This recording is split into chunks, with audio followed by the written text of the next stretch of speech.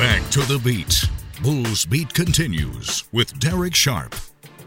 Thanks for dropping by the podcast page. I know that we said on the stream Monday that we'd be able to put this up before the baseball game broadcast on Monday afternoon. Unfortunately, there was way too much pregame baseball noise going on in the background, so hopefully you found other things to do besides listen to this on a Monday afternoon, and we're giving it to you here on a Tuesday morning, wherever you're listening to it, whenever you're listening to it.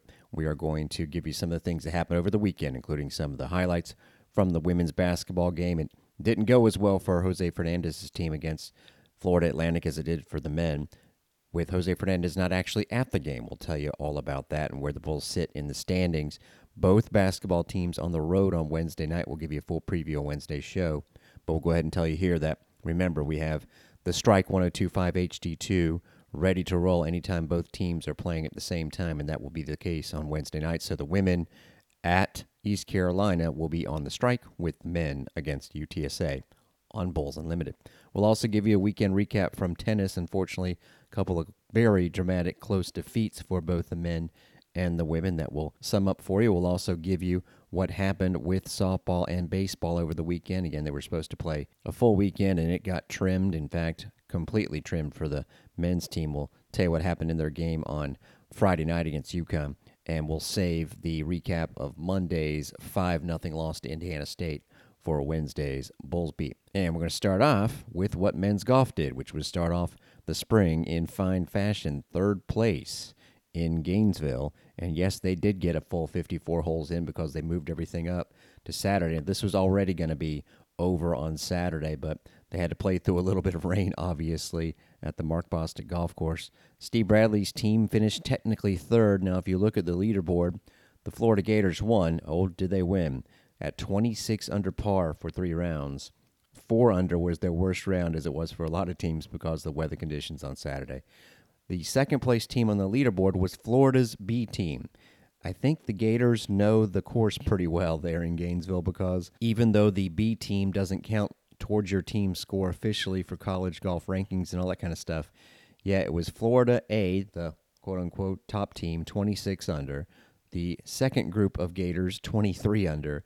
And then it dropped to North Florida at 13 under, and no one else was under par. But because the Bulls were that one over par team, they, again, with the Florida B team score not really counting, officially finished third place out of 15 teams, and that is going to help their ranking. There were several teams in and around them in the national rankings coming into this one. The Bulls were in the top 40, and that will likely not change. UNF was the only team besides Florida actually ranked ahead of the Bulls, so it all sort of played out according to ranking, and that's okay. You want to hold your position, if not improve it. Actually, the Ospreys had the top 2 finishers in this event. Nick Brelchik, who is from Mitchell High School. Remember that third round where everyone was struggling? Not him. 64.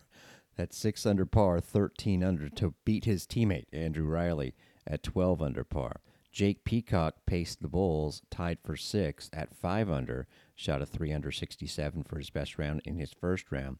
Then 2 Bulls tied for 21st, Sam Nicholson along with Brock Healy, both at 1 over par for the event. And then the 4th and 5th golfers alternated having their scores count. Cooper Smith 71 in the first round, Shubi Jaglan 70 in the second round, and then Cooper's 73 on the final day, where the Bulls shot 3 over par, and FAU, which was ahead of them entering the day, ballooned to 11 over par. It allowed the Bulls to surge into third. The only team that was around them was Furman, and Furman was solid but had too much ground to make up against the Bulls.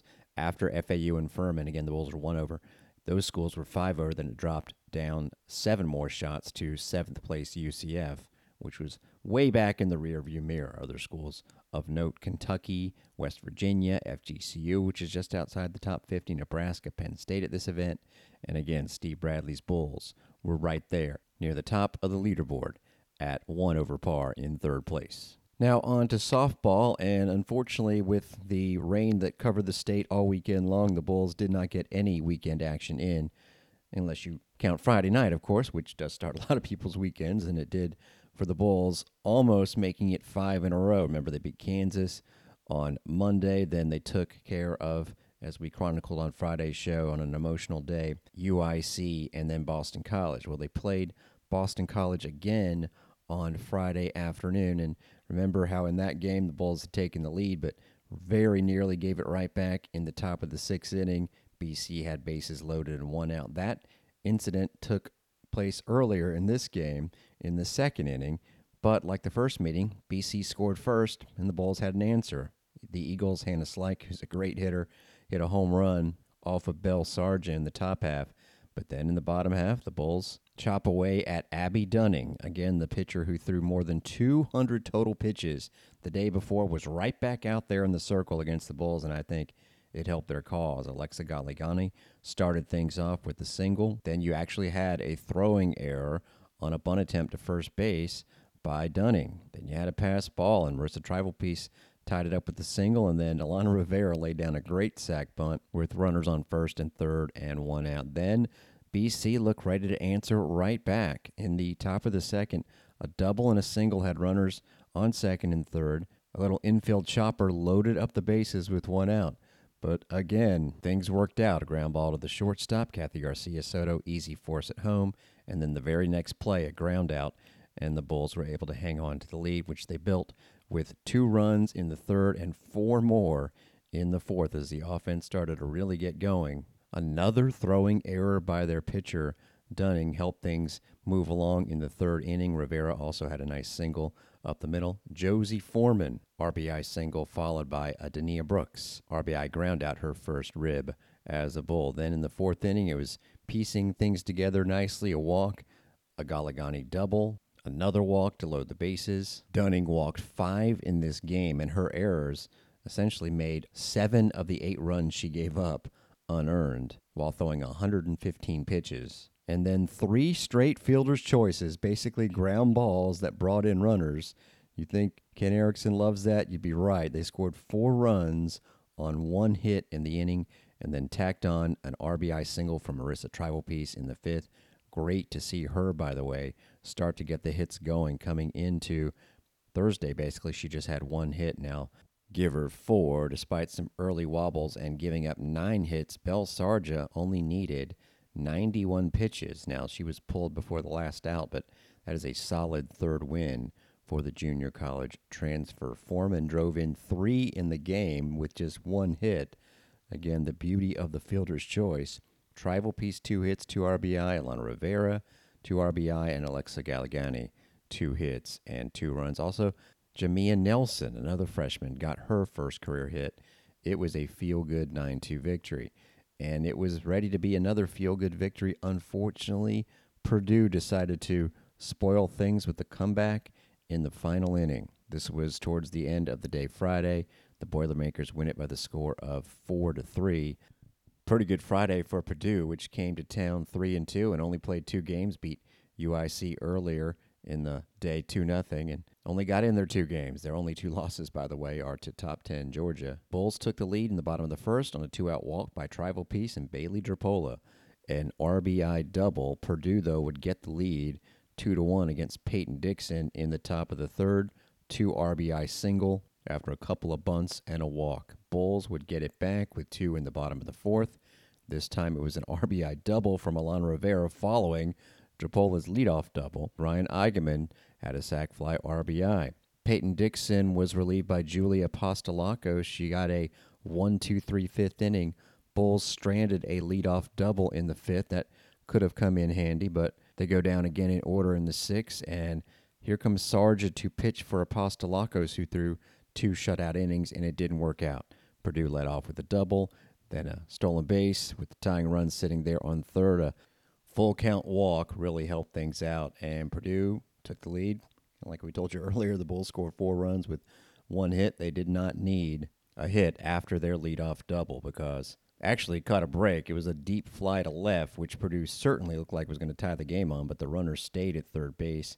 But then a flare to right, dropped in the outfield, could have been a play at the plate. Run scores easily anyway, and then a fly to relatively shallow center field, but it was deep enough to bring in the go-ahead run. Bulls did get a runner on base in the bottom of the 7th, but struck out losing to end the game. It's one of those endings that make you want to get back on the diamond the next day, and unfortunately they could not. Actually, they knew they weren't going to get back on the diamond Saturday because they went ahead and moved the scheduled rematch with Purdue to Sunday. It was going to be Bulls against Hofstra and Purdue, but as you know, nothing was happening basically in the entire state of Florida except for maybe some patches down south as far as baseball or softball went on Sunday. And so the Bulls fortunately got those 2 games in, both victories on Thursday, and then split the games Friday. They're now 7-3. Next up, 2 top 10 teams that made the College World Series on Thursday. We'll talk about that on the Wednesday Bulls beat. Incidentally, with a lot of close losses, it was nice to see UIC grab its first victory. The Flames had lost to Hofstra 1-0 in 8 innings Friday morning and got shut out by Purdue, but they actually got in the one and only game Friday first thing and beat Hofstra 5-1. Of course, Hofstra, the one team that the Bulls did not get to see. They're getting to see plenty of teams, trust me. Baseball on Friday night, losing to UConn 2-1. What a great crowd, what a great event. Unfortunately, the Bulls didn't get a ton of chances to score, neither did UConn for that matter, as Hunter Mink was very solid in his 5 innings of work, followed by 2 each from his twin brother Tanner, along with Chandler Dorsey. As promised here on the podcast page, giving you some extended highlights, in this case, of all 3 pitchers. No dilly-dallying as a pitcher. It's 1-2, and Hunter Mink's ready to deliver, pulls the string, and gets a first strikeout. And that is our first screaming with delight from Miss Nancy in the stands. All the familiar sounds of baseball, great to hear. And that's another off-speed pitch. Hunter Mink didn't even wait for the called strike 3. He knew that he had the man rung up. So great start by Mink, who indeed gets the opening start for the Bulls. Tanner, 25 appearances all out of the pen. Right to him. They have the man in a rundown. Got to get rid of the ball, and they just barely got him. As Mink needed to get rid of that a lot sooner. Give credit to Tamaro for making the quick decision to, instead of getting a rundown, just hightail it to second base, but he was out. So it'll go down as a fielder's choice, 1-4, and a big out.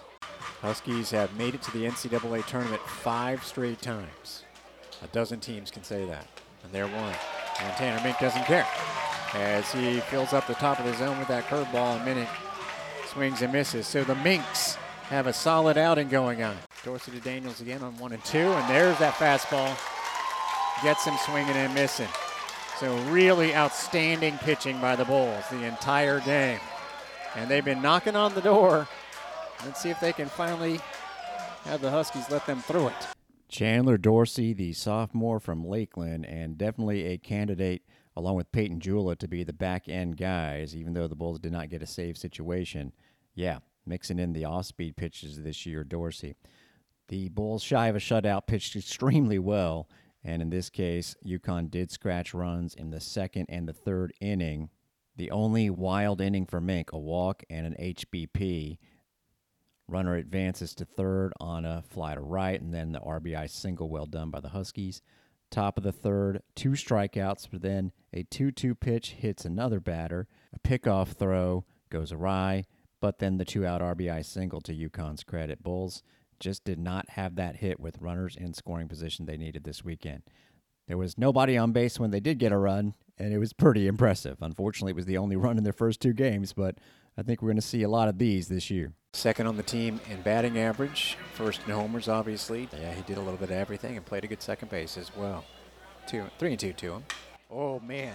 I think he got all of that one. Deep to right field and over the scoreboard.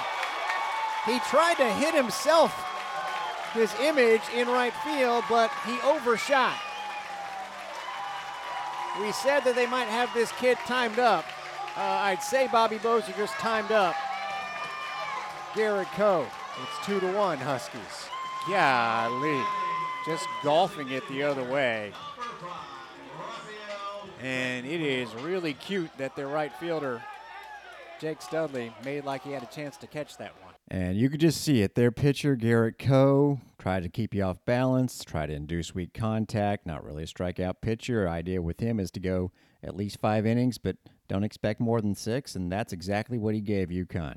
In fact, he was pulled in the 6th when it was guess who's time to come up to bat. That would be Bobby Bozer. UConn's Thomas Ellison was solid, and apparently their new closer, Brady Atham, was as well. He struck out the side in the 9th. But with 2 outs in the bottom of the 8th, and this was the story of the game, okay, there weren't a lot of chances to score, but the Bulls on 3 occasions outside of the Bozer one that actually went over the wall. Thought they had a home run. And on this case, so did Ellison, the pitcher. I put it out on social media Friday night. And you'll hear me allude to it on the call here. He throws his arms up like he thought he had just given up the lead with 2 outs in the bottom of the 8th. Runner is going. Oh, that ball is smashed. Deep to right field. It's got a chance, but it's going to die. And the runner is, well, there were 2 outs. So the runner was going anyway. So I said a lot of deep outs for the Bulls. Add that one to the list. That one was caught before the track, but was probably hit deeper than the other 2 long flies by Brutcher and Rose. It has been that kind of night thus far. What a swing by Betancourt. And if you watch the replay, the pitcher throws his arms up like crap. That's how lucky they just were. So the Bulls lose 2-1 to the Huskies, but the pitching was great, and so was the defense. You've got to hear some of these plays that were made. And drives it up the middle. This could be stopped. It is by Bozo. That's a long throw, and he gets him. Runner from first advances to second, but to get anything there, you will take. And Bobby Bozer showing some serious range. Of course, you had a catcher running, so you always had a chance, but that still did not make it an easy play. Solid line drive hitter. Oh, and he hits a line drive right to the first baseman. The runner was off, and that is a massive break. I mean, a massive break. And a double play. Man, oh man. That was a great play by Montez, who had nothing to do once he caught the ball but just walk on over. He didn't even have to hurry. But man, oh man, the old line into double play 3 unassisted really helps the Bulls there, because Daniels destroyed that baseball. Huskies 44-17 last year. They were 18-4 at their beautiful new home facility, by the way. Oh, that ball is hit. Tanner gets off his foot. This could be flipped to Snow for 1. Over to first, double play. The tailor-made 1-4-6-3 double play. You see it every day. Tanner Mink has had stuff come back to him. He didn't make that play, but Bozer with the flip to Snow, and that is a way to get out of an inning right there. Rolls it over to the right side. Oh, what a dive by Bozer, but from a knee, can he make the play? He does. Man, oh man, some sparkling defense from the Bulls tonight. We're talking at least 3 base hits that have been taken away. At least. Probably should weigh that against the near home runs for the Bulls, right? Because UConn's definitely feeling it should have gotten more than 2. I think they'll get plenty of wins this year, and let's see if the Bulls can start to pick up the pace this weekend. And again, on Wednesday's show, we'll let you know what happened in the Monday afternoon tilt. Now, women's basketball. I said that things did not go well on Saturday night against FAU. This, frankly, was the most disappointing loss of the season. And you got to give the visiting Owls all the credit in the world, because they were without their top 2 scorers and still beat the Bulls. From the Bulls' perspective, that can't happen. From FAU's perspective, job well done. Anaya Hubbard, who is legitimately a great player but has only played in about half their games, averaging 19.5 points, just a really tough guard, and a great 3-point shooter in Maya Perry, who had only missed 1 game this year, but she was out as well. She has 60 made threes, and yet the Bulls just could not pull away from Florida Atlantic. The Owls had 2 players in particular who hurt the Bulls. Jada Moore was averaging 10 points a game, the transfer from Kansas State, kept driving the lane. She also dished off 4 assists, scored 22 points, a career high with 11 rebounds and those 4 assists. Now listen, we've told you plenty this year about players who haven't done much and then they show up against the Bulls and it's frustrating. But you got to remember, in this case, you're taking their top 2 scorers who between them average around 32 points. It's not like that means FAU is going to, only score 20 points. Some other folks are going to have to take up that slack, and it was Devin Scott in this case. But what was concerning, though, again, Devin Scott, who averages 3 points a game, scored 17, and she was able to drive to the hoop but also make 3 threes. They did not make a lot of threes. In fact, they were firing up some air balls, but Scott wasn't. She was 3 for 3. Came into the game 7 for 23, and it was just uncanny. Every time the Bulls, who lost the lead late in the first quarter, never even tied the game back up, but they had 4 chances in the third quarter, down 1, and every time FAU scored on the next possession. Finally, midway through the fourth, FAU would miss, and the Bulls had 2 chances to tie it, tried 2 threes, Midway through the fourth quarter, missed them both. Missed 8 shots in a row. And from 56 to 53, neither team scored for the next 3 minutes. Obviously, plenty of chances for the Bulls to convert in there, and they didn't. In the end, FAU scored 11 straight points, misleading final score of 67-55, but the Bulls certainly did not play well enough to win. Now, Evelyn Lucha-Shippolt did. 20 points and 11 rebounds. Romy Levy, who was named to the AAC Weekly Honor Roll, had 21 points and 8 rebounds, although she was 3 for 12 on threes, so that shot was not falling for her. 9 for 25 from the floor. No one else outside of those two combined for 19 buckets made more than 2. We'll discuss more about the Bulls situation on Wednesday's program, along with a full preview of the matchup with East Carolina and what has happened in the conference since we last left Saturday. There's been some pretty important results. The Bulls right now are in a 3-way tie for 8th. We'll give you the full outlook on Wednesday's Bulls Beat, and we also expect to have Coach Jose Fernandez back. He was unable to be at the game on Saturday night due to a personal matter, and we hope that he is good to go. Sure, he'll be eager to get back on the court, and we'll be in Greenville, North Carolina for the call on Wednesday night. Hey, we said that softball lost on Friday night to Purdue 4-3. Unfortunately, that was the same score that befell both the men's and the women's tennis teams, and 4-3 in tennis is as close of a defeat as you can incur. Boy, Memphis is a solid team and came to the USF tennis courts on Friday afternoon before all the rain came. Memphis is now 8-3 after a hard-fought win against South Florida. The doubles point turned out to be critical. The top 20 ranked duo of Eric Velius and Alvin Todorica for South Florida lost 6-2 to a top 40 Memphis pairing, and then that meant the Bulls were going to have to win 4 of the singles matches. Todorica did win his 6-3, 7-5. Basically, there were 3 matches that went to 3 sets, and the Bulls took 2 of them, but they were going to have to take all 3. It came down to the number 6 singles court. Augustin Cuellar did win his first set in a tiebreaker, but lost 7-5, 6-4. Tom Pisani on the 5 court. Gravelius in thrilling fashion on the 2 court because he had taken the second set in a tiebreaker were victorious, but because Memphis had easily won on the 3 and the 4 courts, again, the Bulls had to win all 3 setters. So frankly, if you add it all up, the Tigers deserve that one. Still, the Bulls at 5-4 are looking very good this year. They will play Santa Clara and Troy this Saturday, the 3rd doubleheader that the Bulls are having on the men's tennis side of things. The women, we told you, were going to be in Louisiana now. LSU, extremely difficult, and the Bulls dropped that one in Baton Rouge on Friday. Actually, were competitive in a couple of the singles matches. Ireland Simi lost her first set 6-4, and it was tied at 4-all in the second set when LSU clinched the 4th point and they decided to stop play. And on the number 5 singles court, they were actually in a first set tiebreaker with Marta Falsetto Font, but that shows you how quickly the other matches had wrapped up. Then they went to City Park in New Orleans to play Tulane, and another very, very close defeat. All of the doubles matches were close, but Tulane grabbed those points.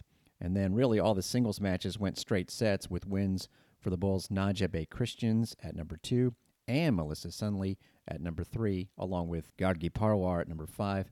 But that meant that the Bulls were going to have to pull off, and again, it came down to a 3rd setter for the deciding point, and Tulane's Cora Barber clinched it with a 6-1 third set victory against Falsetto Font. So the Bulls dropped to below 500, but they have played a very strong schedule.